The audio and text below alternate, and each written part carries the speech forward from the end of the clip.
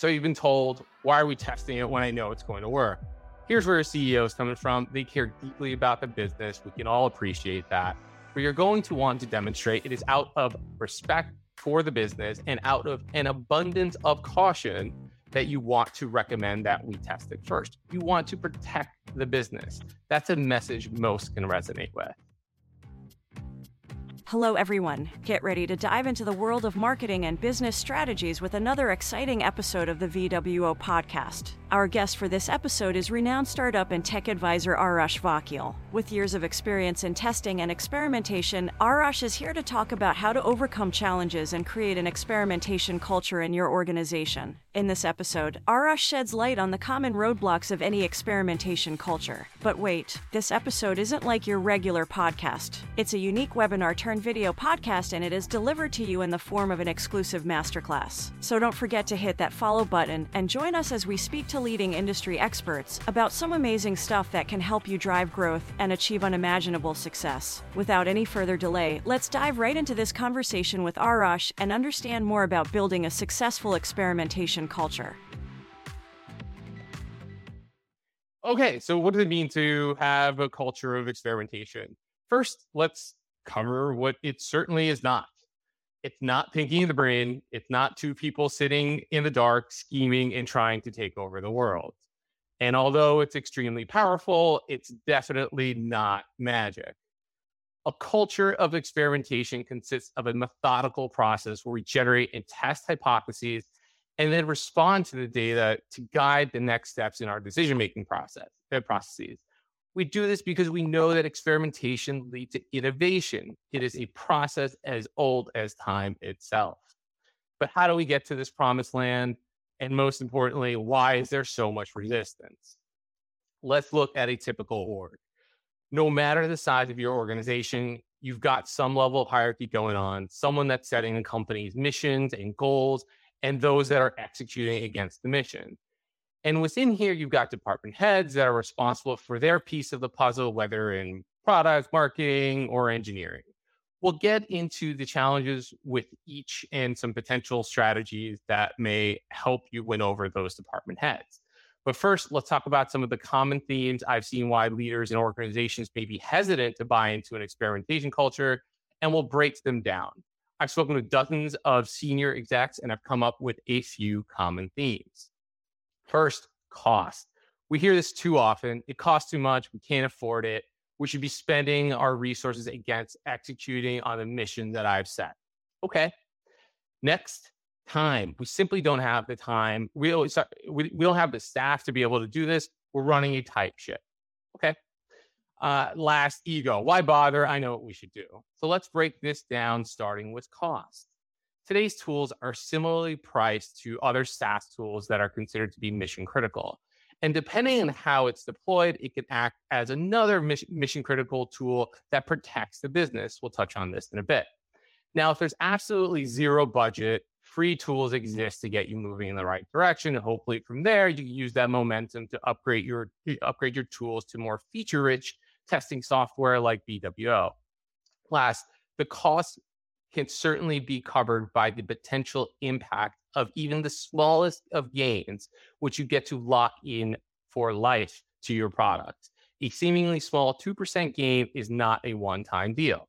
And the flip side is true as well. What if you could measure a change that caused your metric to decline by 1%?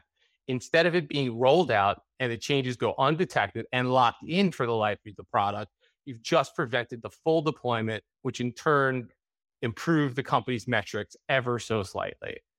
These scenarios, although seemingly small at times, become too large of an opportunity to pass up. Let's move on to reason number 2, time.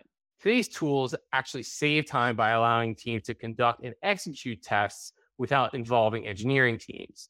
In fact, your partners in engineering can continue to work on their deliverables without getting distracted because these tools allow for some fairly sophisticated changes that can be made by non-engineering teams.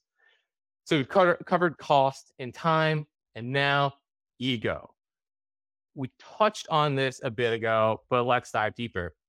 So you've been told, why are we testing it when I know it's going to work? Here's where a CEO is coming from. They care deeply about the business. We can all appreciate that.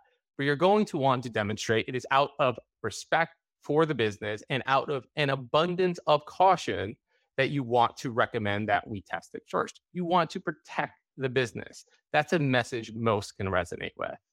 Next, business metrics can change due to market conditions, which could be hiding the true impact of such changes and creating a false positive or negative impact that would otherwise go undetected and locked into your product metrics. Let's take a look at a couple of more scenarios.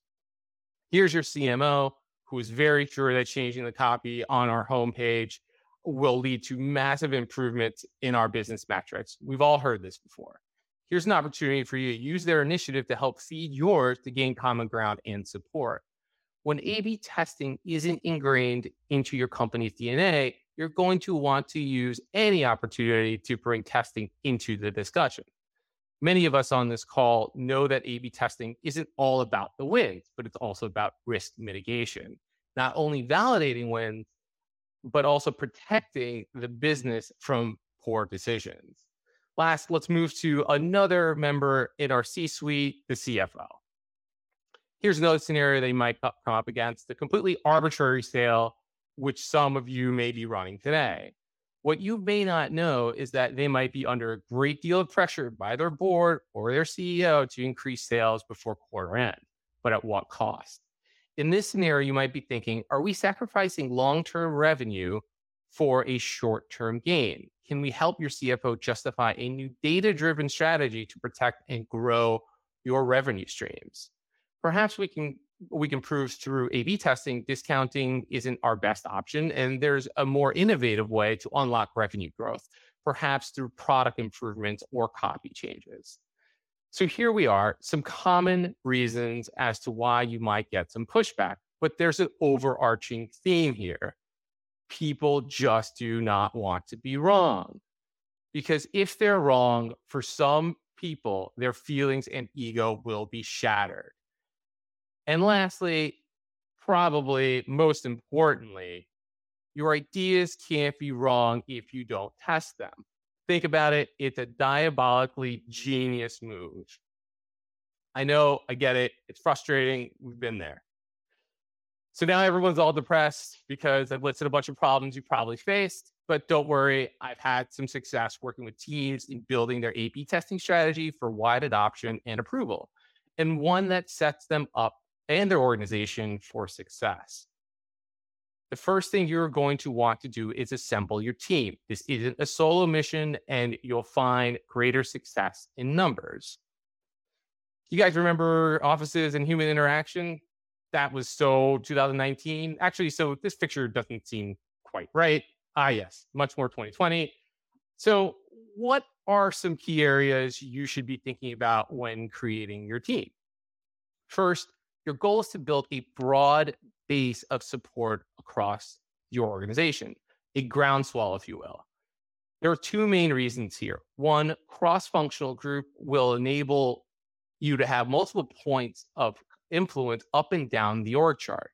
Two, you'll need all the ideas you can get. Everyone is in different stages of their life with different priorities. So naturally, they use different products. Let's take a look at a quick example.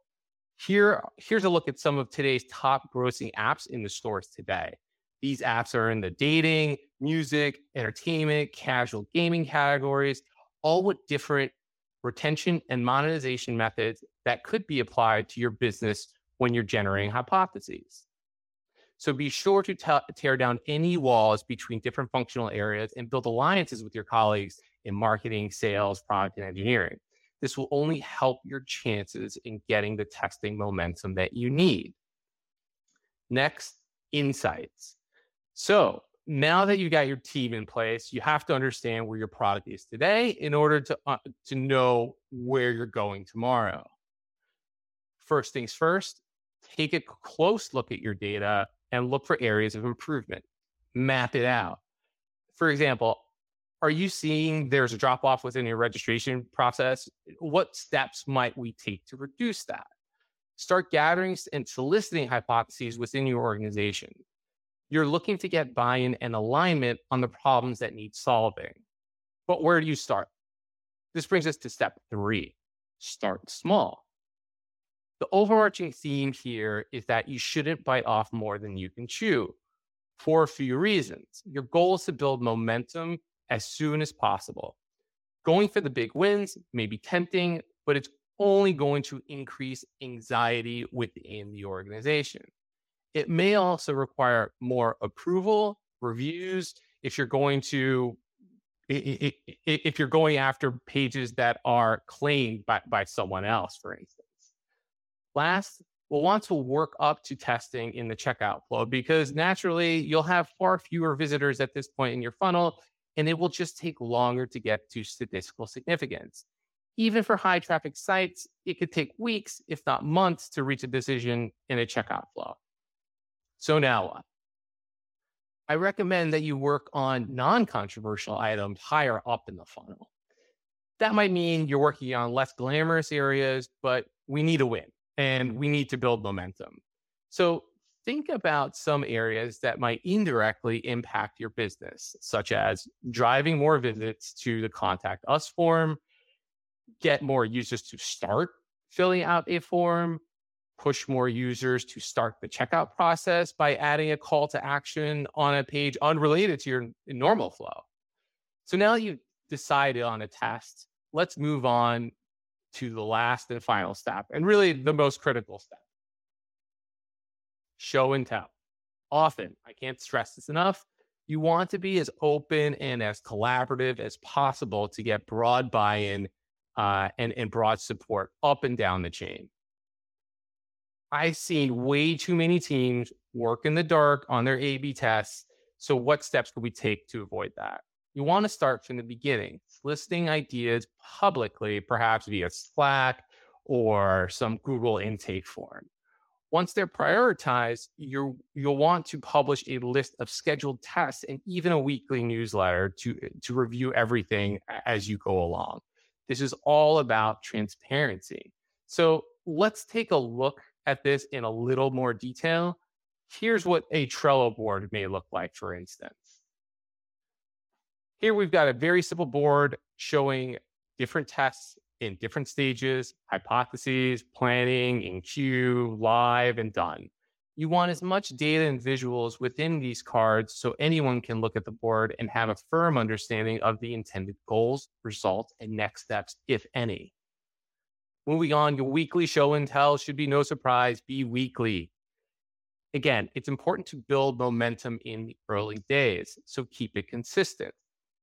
Now, let's go on to the meeting itself. What's important to communicate here? You're going to want to cover the following topics. What tests are live? What results should we review? What tests are in the queue? Should we reprioritize what's in the queue? And last, the ideation phase. What new hypotheses should we add to the queue?